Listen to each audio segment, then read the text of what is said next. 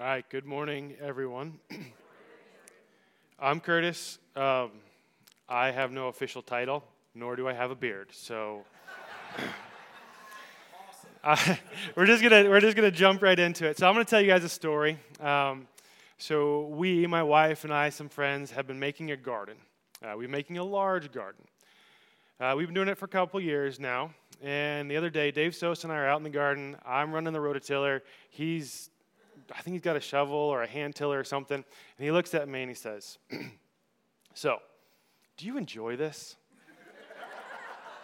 And I looked at him and I said, "Well, his wife's kind of running this, so I need to be nice." So I say, "Yeah, I actually do. I like working with my hands. There's something satisfying about being outside and doing something physical. I really do enjoy watching the things that we planted grow. And it's good eating at the end of the year."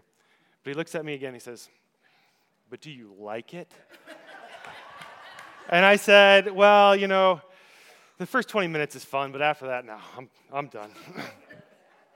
So this morning, we're going to spend the majority of our time talking about sowing. We're going to talk about reaping. We're going to talk about doing the hard stuff. And we're going to spend most of our time in Galatians 6:9.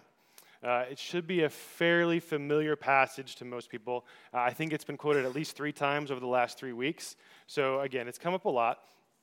And in this statement, Paul is talking to the Galatians, and he says in Galatians 6:9, "Let us not lose heart in doing good, for in due time we will reap if we do not grow weary." Easy lesson, right? I don't have a mic to drop, but right? I'm out of here. Sermon's over. Go home. Before we do that, though, let's rewind just a couple of centuries. I want to tell you about a man named Daniel. So most of us know some of the stories or all the stories of Daniel, but I'm going to walk you through a little bit of Daniel's timeline. Daniel was born in a time of upheaval. He was born during the beginnings of the great empires of earth. A lot of political upheaval. There's a lot of military upheaval. The Greek empires were just beginning to coalesce. Most of the tribal kingdoms were starting to be conquered or to be absorbed into newer, larger world powers, among which are the Assyrians and the Babylonians. So around 600 BC, so 600 years before Jesus, Daniel, his friends Hananiah, Mishael, and Azariah are taken captive. They are exiled to Babylon because, and I quote, this is from Daniel 1:4, if you want to look me up, this is the reason that they are exiled in this first kind of capturing of Jewish people. They are good-looking, intelligent, endowed with understanding and discerning knowledge, with the ability to serve in the king's court. Quite frankly, they are intelligent slaves. Furthermore, once they are in Babylon, they are given new names and stripped of most of their cultural identity. Daniel, a name that means God is my judge, is given the name Belshazzar, which means favorite of Bel, or the foreign deity's prince. Hananiah, which means Yahweh has given, has become Shadrach. Mishael becomes Meshach. Azariah becomes Abednego. And all of them, and I'm happy to share this with whoever afterwards, but I only have a limited amount of time up here. All of them have unique names that are attributed or attached to a now Babylonian deity. So in a sense, their names become blasphemy. Ouch. Daniel, though, he hangs on. Shortly thereafter, they go through 3 years of training, and during that time, he refuses the king's food. They're given an allotment. Again, they want their slaves well-fed because they're going to be serving in front of the king, and the king doesn't like ugly people, so he wants all of his people to look good, to be well-fed, to be strong, and not worried about where their next meal is coming from. Daniel, however, wants to maintain what God has told him to do, so he makes a wager, and he refuses the king's food. In the end, he's vindicated, which most of us probably know that story. And that's not the end of it. So shortly thereafter, 3-ish years later, Nebuchadnezzar has a dream. Some of you may remember this as well. He dreams about a big statue. He dreams about a boulder that knocks the statue over. Things fracture. And then he forgets it. And he's so angry that he forgot this dream that he calls all of his mages, all of his scribes, all of his fortune tellers in front of him. He says, "I had a dream. And they say, great, tell us the dream. We'll tell you what it means. He says, no. I don't remember the dream. You tell me what the dream was and then interpret it for me. Oh, by the way, if you can't do this, you're all dead. And not just you, everybody in the king's court gets to take a trip to the gallows. So, of course, eventually this filters to Daniel. And Daniel does exactly what nobody else could do. He recites the dream, he reveals it, he interprets it, and then because of that, his reward is that he's given an administrative position over most of Babylon. He, in turn, gets his friends and says, hey, these guys are smart dudes as well. Let's get them in power. They can help you out. They can do the same kind of things that I can do. And so they all get positions of power as well. So Hananiah, Mishael, and Azariah, Shadrach, Meshach, and Abednego also get positions of power. So presumably, Daniel is working as an aide to the king in the royal court during the next 10 to 20 years. I want you to think about it. The next 10 to 20 years. During the next 10 to 20 years, what is happening during this time is that the Babylonians are continuing their quest under Nebuchadnezzar to besiege and eradicate the rest of the Jews. During this time, they burn all of Jerusalem, they raze the temple to the ground, and legend has it they sprinkle salt over top of the area so that it will never be able to grow food again. It's a big deal. Then, during all this time, Daniel's friends, probably as part of a conquering parade coming back, there's this giant statue put up. Daniel's friends find themselves with the very familiar story of in front of the fiery furnace, they refuse to bow down. And then they're thrown in the furnace and they come out of it. Okay, all this stuff happens. Then about 10 years or so later, after all this stuff happens, Nebuchadnezzar has another dream. This time he goes to Daniel and he says, hey, Belshazzar, because, he uses the Babylonian name, and he says, I had another dream, and it seems like a pretty bad one. And Daniel is appalled, and he says, I'll interpret this dream, but I want you to know it's not good. It's not good at all. He says, you're too prideful, and God says if you don't shape up, he's going to bring you down. And sure enough, that's what Nebuchadnezzar does. He's prideful, he loses his sanity, goes nuts for a little while, and then eventually he is restored. Now, you would think that Nebuchadnezzar and Daniel have a pretty good thing going on now. They kind of, they understand each other. Well, right around this time, of course, Nebuchadnezzar dies, so Daniel gets to start all over again. Around 550 BC, give or take, a few things happen. Daniel has several visions, again, about the end of the world, the demise of all these world empires, as well as there is a series of more kings that happen, at least 3, the final of which is a man by the name of Nabonidus, who is not the greatest king, and as part of that, he appoints his son Belshazzar as a co-regent of Babylon. Daniel has these dreams, and at this point he's getting aged. Remember, this is 50 plus years after the time that he was taken captive. So he has all these dreams, and it says that he's exhausted for many days, and he can't get up for a little while because dreaming is very exhausting. Around 540 AD, Belshazzar, the co-regent and son of King Nabonidus, holds a feast and desecrates the Jewish religious holy vessels from the temple during the point of that feast. Some writing appears on the wall, and he's terrified, with good reason. So after some discussion, I imagine, they bring Daniel out because he's proven to be reliable in these sorts of things. And he says, hey, Daniel, there's some writing on the wall. Tell me what it means, and I'll give you anything you want. And Daniel says, keep what you've got. I'll tell you what it means. Tonight is your last day on earth. That very night, Cyrus of Persia captures all of Babylon, most of the Babylonian kingdom. There's some fighting and stuff that goes on for a while yet, but Cyrus of Persia captures Babylon. Belshazzar, the prince, is killed. And then during this upheaval, Darius is appointed as the governor or the viceroy of the Babylonian province. It takes a very short period of time before Darius realizes that Daniel is, again, a pretty smart guy and has been doing this for quite a while. So he appoints him to a high level of administration. Well, the people of Darius's previous company are not happy about that, so we all know the story again. They say, hey, Darius, we think that these people around here don't respect the Persians, so we need to make an edict that says nobody can worship any gods but ours. So, of course, again, we know the story. Daniel refuses.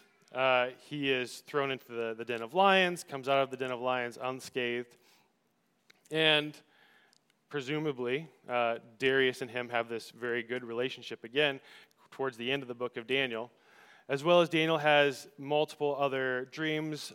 He has a vision given to him by the angel Gabriel himself. And in this time, while this is happening, in Daniel 9, we read that Daniel reads from the book of Jeremiah and recognizes that the time of captivity is almost over. And his immediate response is that he falls on his knees before God and he prays and he confesses his sins, the sins of his nation, the sins of the Babylonians even, which is pretty amazing, and says, you promised this, now's the time, let's go home. Well, what happens to Daniel, right? This is more or less the end of the book. What happens to Daniel? Well, in 539, 538 BC, so again, 70 to 80 years after Daniel is originally taken captive, the Cyrus, the Persian king, signs the edict and allows the Jews to return to Judea, to Jerusalem, and begin rebuilding. That story is told in Ezra and Nehemiah. But presumably, right around this time, Daniel dies. So, why tell you all that? Just to prove that Daniel had an epic life. He lived a long time. Hopefully, though, I've presented myself in a situation that'll give me just the smallest amount of credence, so you'll just indulge me here for a moment. So just imagine this, okay? Imagine this with me. Daniel in the lion's den, it's a familiar story. We've gone through all these snapshots of Daniel's life. I can almost picture it, right? Daniel is old, he's tired. Most of his friends have probably passed away because most people didn't live as long as Daniel did at this time. He spent his entire life working for men who have endeavored to keep his nation captured. He himself has been threatened and even assured of death on multiple occasions. He may have had a slight ray of hope after the dreams that he had, and he sees the overthrowing of Babylon by the Persians. He might have that slight sliver of hope, like, okay, maybe something's happening, the world's changing. And even better, Darius wants me in his administration. You know, life is good. And look, here in Jeremiah, it says we're going to be going home soon. And then, of course, he hears the news. Well, you can't pray to any other god but that of the Persians. Darius has been tricked. There's a law that says that any unsanctioned worship to any unsanctioned god will have that parishioner thrown into a den of lions. So what does Daniel do? Well, again, just indulge me for a moment. Let's pretend that they had Twitter-esque during that day. So somebody passes him a piece of papyrus, and this is what he sees. Right?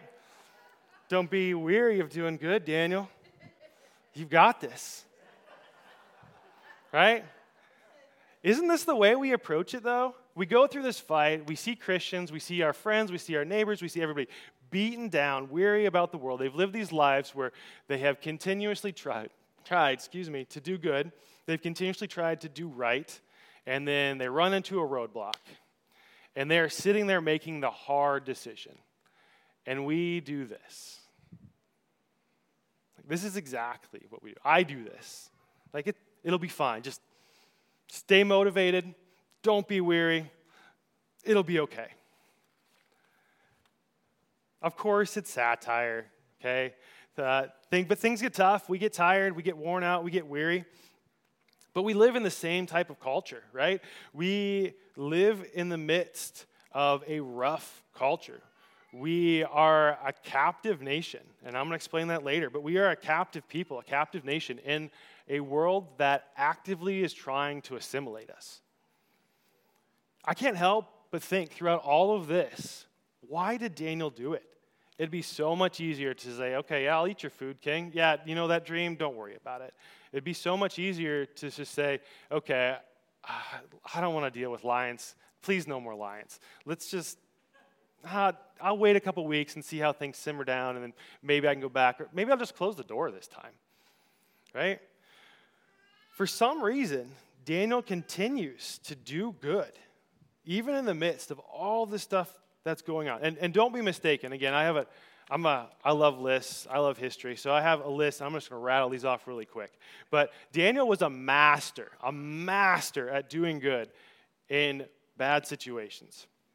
In Daniel 1, right after all this stuff is found out, one of the first statements we hear about Daniel is that, as for every matter of wisdom and understanding about which the king consulted them, assuming Daniel is one of the ones being consulted, he found them 10 times better than the magicians and conjurers who were in his realms. That means Daniel was doing his job well.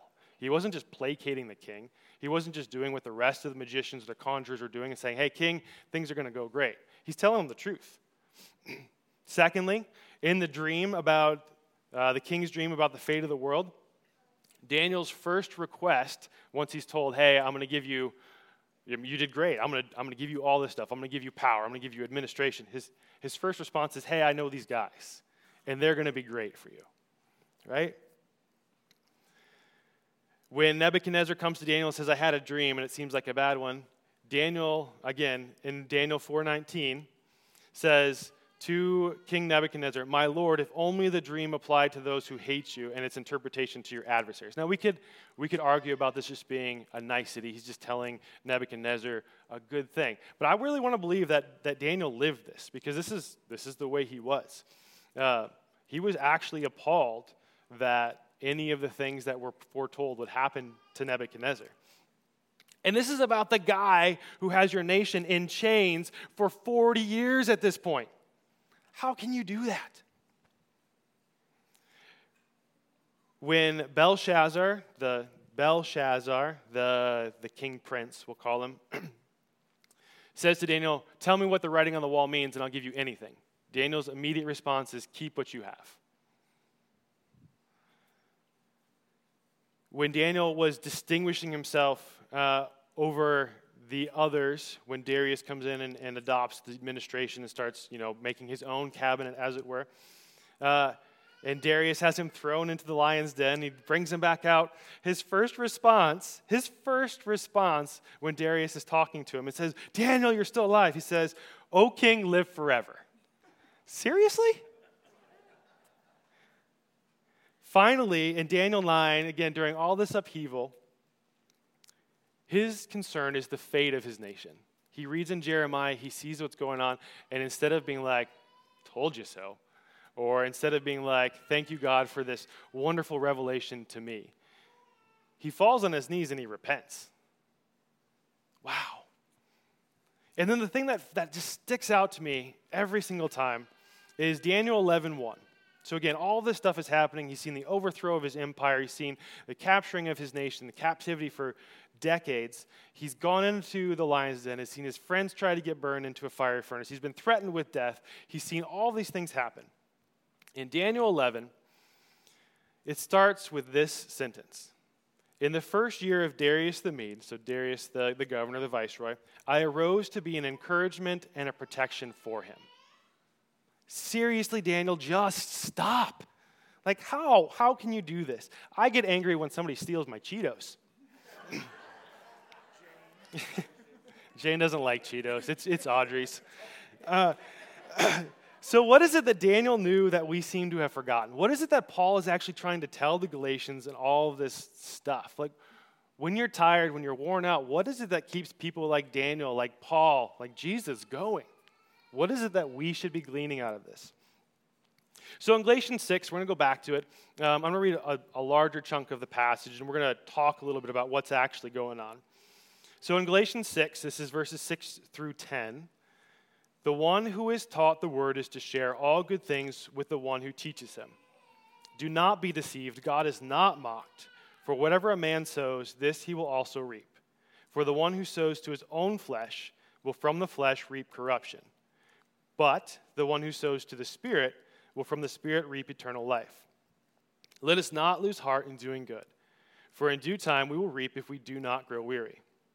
So then, while we have opportunity, let us do good to all people, and especially to those who are the household of the faith. So what does that mean? Okay, I've given you the story. We talked about Daniel. Obviously, I'm making the transition over here to the Galatians, the New Testament church, and us. But what does that really mean? What does it mean to not lose heart? What does it mean to not become weary of doing good? And for that matter, why do good in the first place? Why should we even bother? I often find myself saying, I'm too tired, I don't have time, I'm worn out, it's not going to do any good anymore.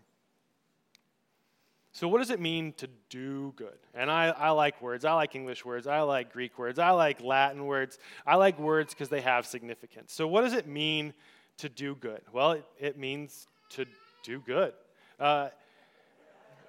Really? I mean, that's how simple it really is. So it's a verb adjective form in the Greek, and they combine together to mean to make, to produce, to exercise, to give, to fulfill. And then good is that which is beautiful, excellent, that is morally honorable, that which is admirable. So make good, right? We all have this idea of what good is, right? We all have this idea of what good is. But what is good? I like good things. You like good things. My definition of good food may not be the same definition as yours is good food. My definition of a good sports team might not be your definition of a good sports team, right? So what is good? Because this seems like a very, nebulous statement at this point. What is good? Well, the good thing is Paul tells us. If we go into Galatians and go one chapter back, this is a very familiar passage, I'm sure, but this is in Galatians 5, beginning at verse 16. But I say, walk by the Spirit, and you will not carry out the desire of the flesh. For the flesh sets its desire against the Spirit, and the Spirit against the flesh. For these are in opposition to one another, so that you may not do the things that you please. But if you are led by the Spirit, you are not under the law. Now the deeds of the flesh are evident, which are immorality, impurity, sensuality, idolatry, sorcery, enmities, strife, jealousy, outbursts of anger, disputes, dissensions, factions, envying, drunkenness, carousing, and things like these, of which I forewarn you, just as I have forewarned you, that those who practice such things will not inherit the kingdom of God. But the fruit of the Spirit is love, joy, peace, patience, kindness, goodness, faithfulness, gentleness, self-control. Against such things there is no law. Now those who belong to Christ Jesus have crucified the flesh with its passions and desires. If we live by the Spirit, let us also walk by the Spirit. I want to rewind just a second and recognize that Paul here, in defining good, uses the word goodness. Okay? In English, that's a big no-no. So I just wanted to find, for any of the geeks out there like me, is he's not using the same word. Okay? When he's telling us to do good, he's using an adjective. When he's talking about goodness, he's using a noun, and that noun in particular means being virtuous or being benevolent. So from this same letter and Paul's earlier expositions, we can summarize doing good, okay? We can summarize doing good as cultivating and practicing the fruits of the Spirit. We can also define doing good as cultivating, practicing the fruits of the Spirit while avoiding the corruption or the deeds of the flesh. In short, doing good is as simple as looking for someone else's needs prior to yours. Or, this is the fun part where language comes back together, right? We can just go back to Matthew 7 or Luke 6, and it's the verse that we all learned back in kindergarten, whether you went to a secular school or not. Do unto others as you would have them do unto you. Interestingly enough, that same word do or do unto is the same word that's used when we're talking about doing good. So yeah, again, I know there's different adjectives in a different context, but the idea is the same. Do what's right. Do the stuff that projects these fruits of the Spirit outward. So again, mic drop, walk out, we're done, right? Well, let's back up just another second. Is doing good the same as just being nice? Right? Because I like it when people are nice to me. People like it when I'm nice to them. But is that always doing good? Well, yes, but with some caveats. And I'm going to use my favorite one because this is where it's really difficult for me and where I grow weary quite often. My kids are fantastic until they are not. Right? So it is so wearying to discipline and correct our children because I flip from one extreme to the other, right? I want to be like tough, stern, don't do that. And I want to be like, it's okay, we'll fix it, life's going to go on, we'll be okay, we just got to do it better next time. And being the consistent father who can define what's good and what's right, can correct them, and then can teach them the right way is not an easy process. And it's hard. If anybody had told me when I was a teenager that being a parent was this hard, I would have laughed and been like, what do my parents actually do? Right? Right? But the truth is, they worked hard. And so when they said they were tired at the end of the day, I get it. It wasn't just because they went out there and went to work, brought home the bacon, or went out and mowed the lawn, which they made me do most of the time anyways. So they were working hard to correct me and to point me the right way over and over and over again. And believe it or not, Paul hits this too.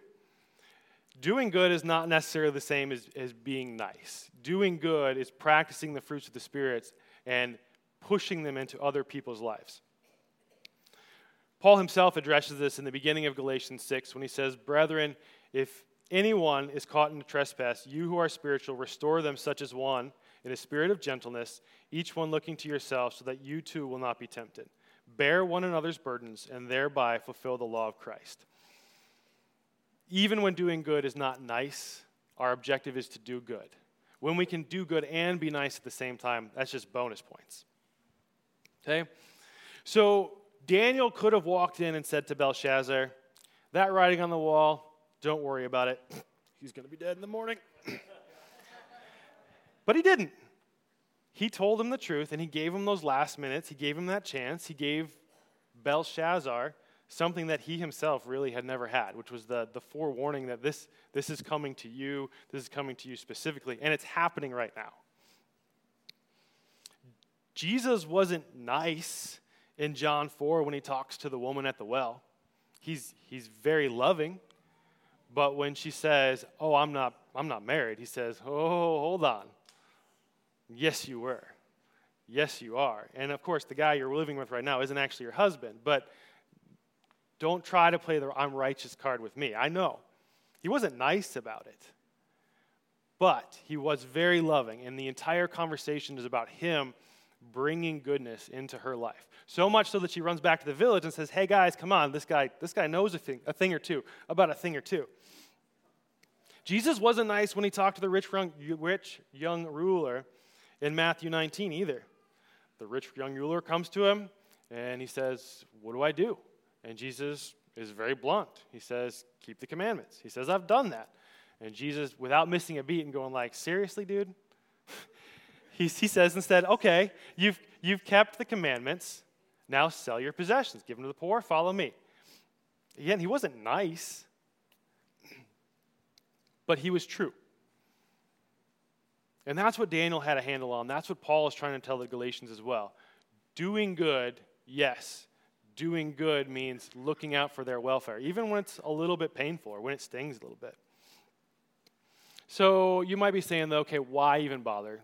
The world is headed down a slippery slope, and I'm one person. What can I actually do about it? Well, first and most importantly, it's your job.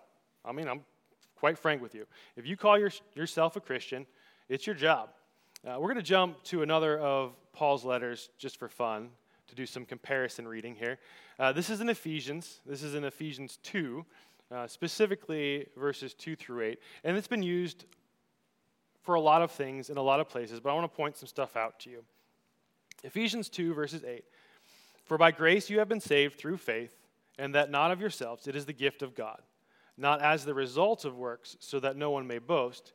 For we are his workmanship, created in Christ Jesus for good works, which God prepared beforehand so that we could walk in them." Just to point something out here.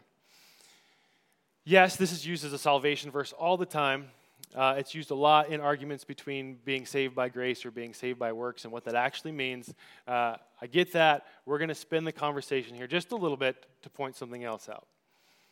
"For by grace you have been saved through faith, and that not of yourselves, it is the gift of God, not as the result of works, so that no one may boast. For we are his workmanship, created in Christ Jesus for good works." So we can't be saved by works because good works is our job, right? You can earn a good wage for doing a good job.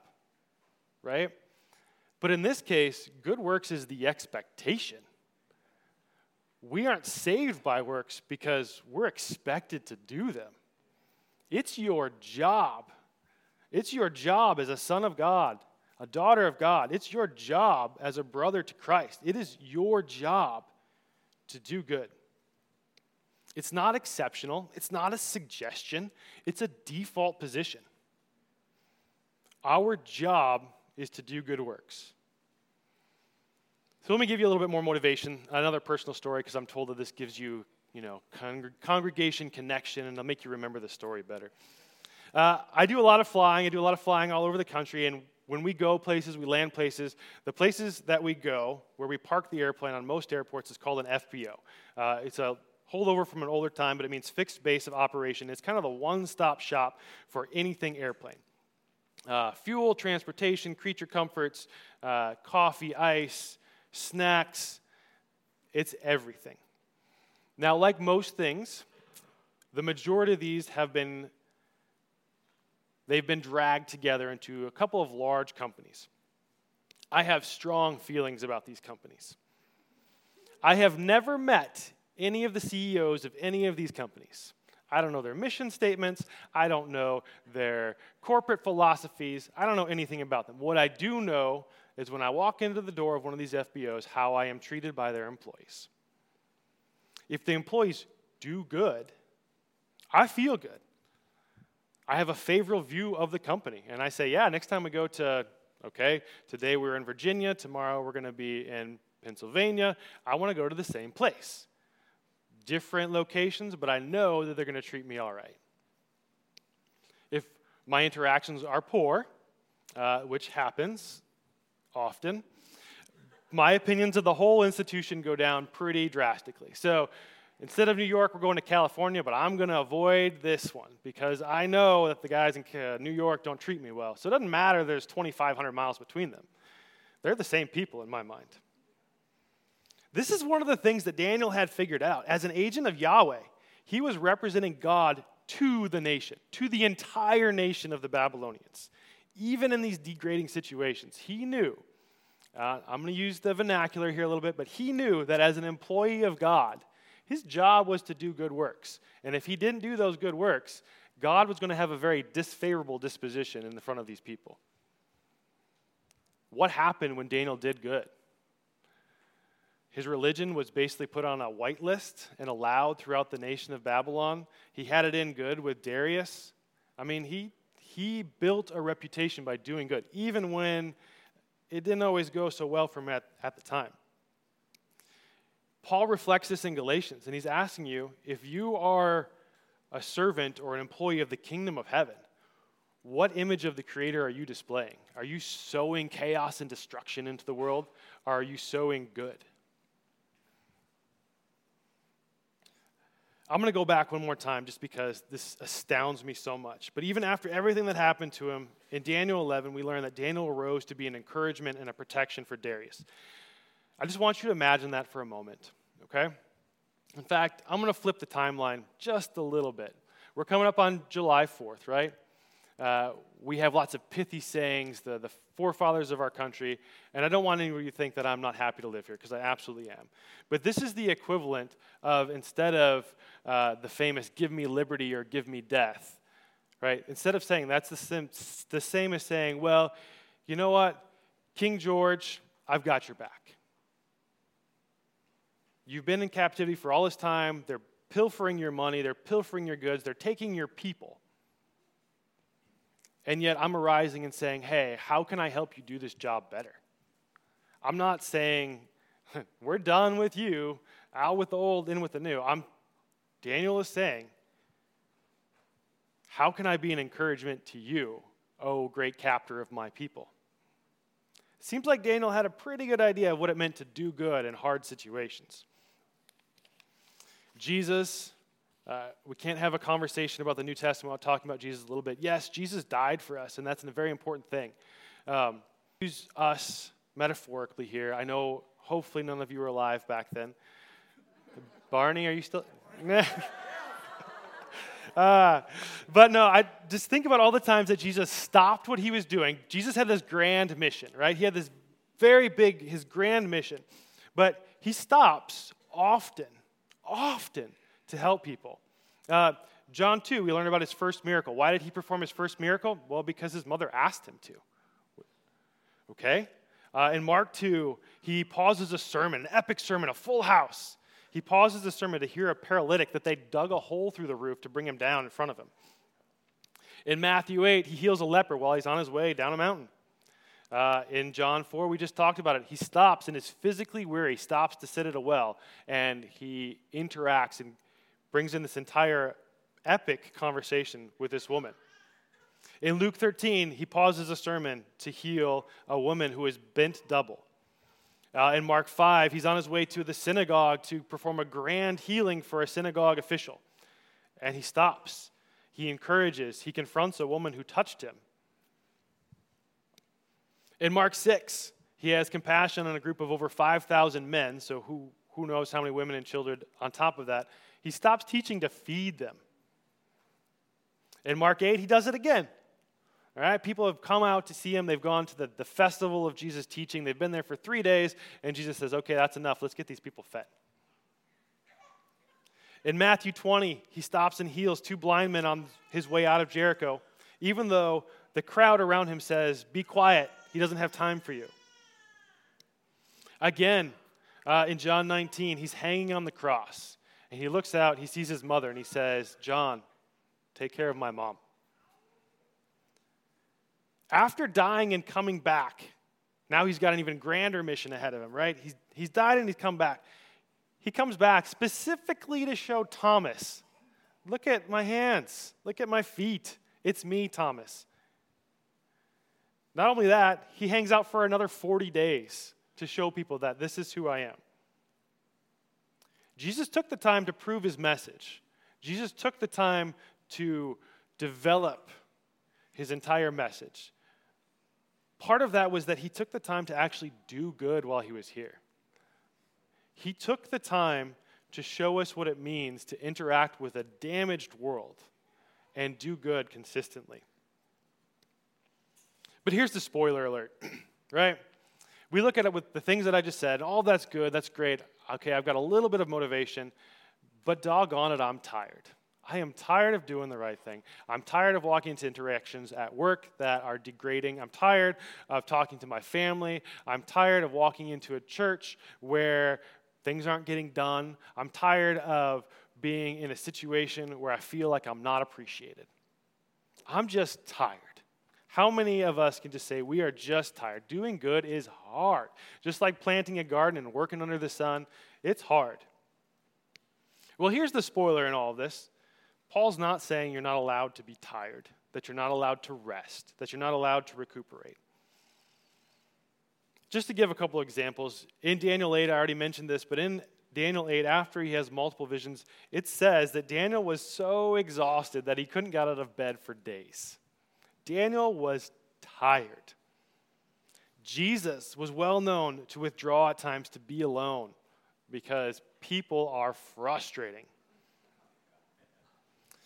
Jesus got weary physically. He got hungry. He got tired. We already talked about in John 4, but in John 4, he's traveling. He's tired. He sends his disciples on ahead to get him food because he's hungry. He asks the woman at the well to get him water because he's thirsty, and he's tired, so he's sitting down. Elohim, God the Creator, rests in Genesis 2. Furthermore, he commands his people to rest in Exodus 20. Being physically, being emotionally weary is not the problem. And I would argue that in most of our situations, when we decide that we are tired, it's not necessarily just that we are physically or emotionally tired. It's that we don't want to do it anymore. We don't want to do good anymore. When Paul tells the Galatians to not lose heart or to not grow weary, he's not telling them don't get tired. He's telling them that after everything, when you choose to do good, don't go halfway. When you decide to do good, when you decide to actually do your job, when you're convicted to live like Daniel, don't go halfway. In the vernacular, don't bring it weak. If you choose to go out and do something, don't bring it weak. Imagine this. It's University of Michigan, OSU. They're down to the 2-minute mark. They're tied. They go into the locker room to have their ooh-rah-rah speech, and the coach says, well, guys, you played hard, but they won. Let's go home. Who would watch that sports movie? Nobody would watch that sports movie. He sits down.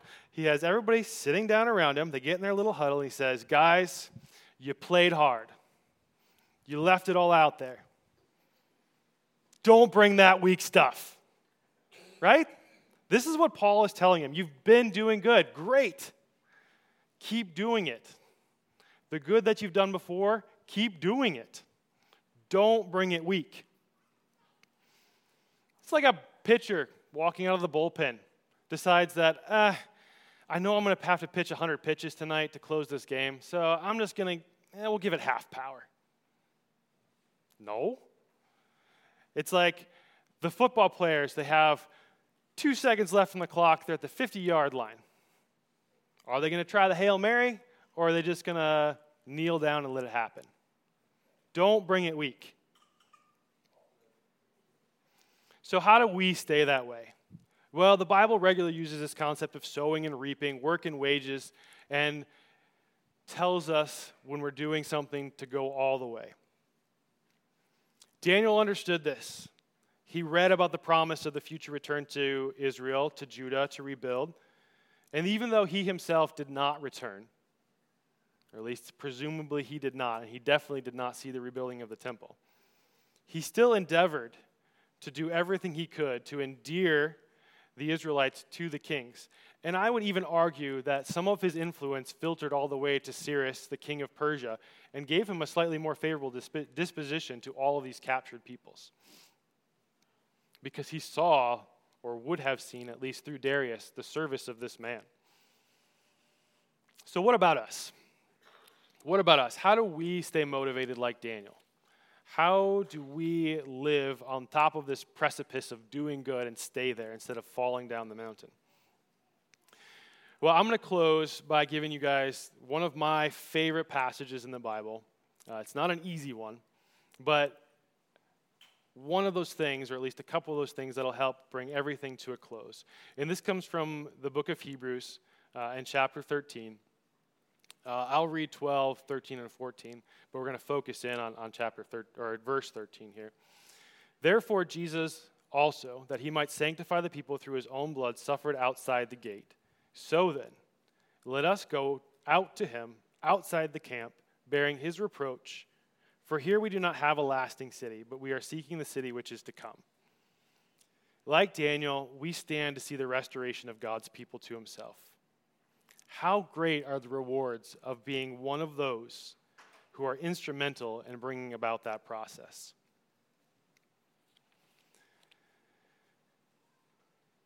So we can consider the rewards that are coming to us. We are not citizens of this earth. Right? Jesus has not finished working for us. In John, we learn that John 14, Jesus says that if I go and prepare a place for you, I will come back and receive you to myself, to where I am, that you may be also. Jesus hasn't finished working for us. He's building a place for us. He's building a reward for us. So if I was to go and just dissect this passage for you for just a second, the reason that we can continue to have motivation is that, one, it's accomplished. Jesus did it, right? He did good. He showed us how to do it. Furthermore, he's still working for us. He's still building for us. He's still interceding for us. And then finally, there are rewards that are waiting. Nathan has said it multiple times. God is not for earning, but God is for effort. And there is an effort here, and I'm not going to lie to you. It's difficult at times. But what Daniel knew, what Jesus lived, and what Paul is telling the Galatians is do good. Do good. Do the fruits of the spirits. Be the ambassadors. When you do good, don't bring it weak.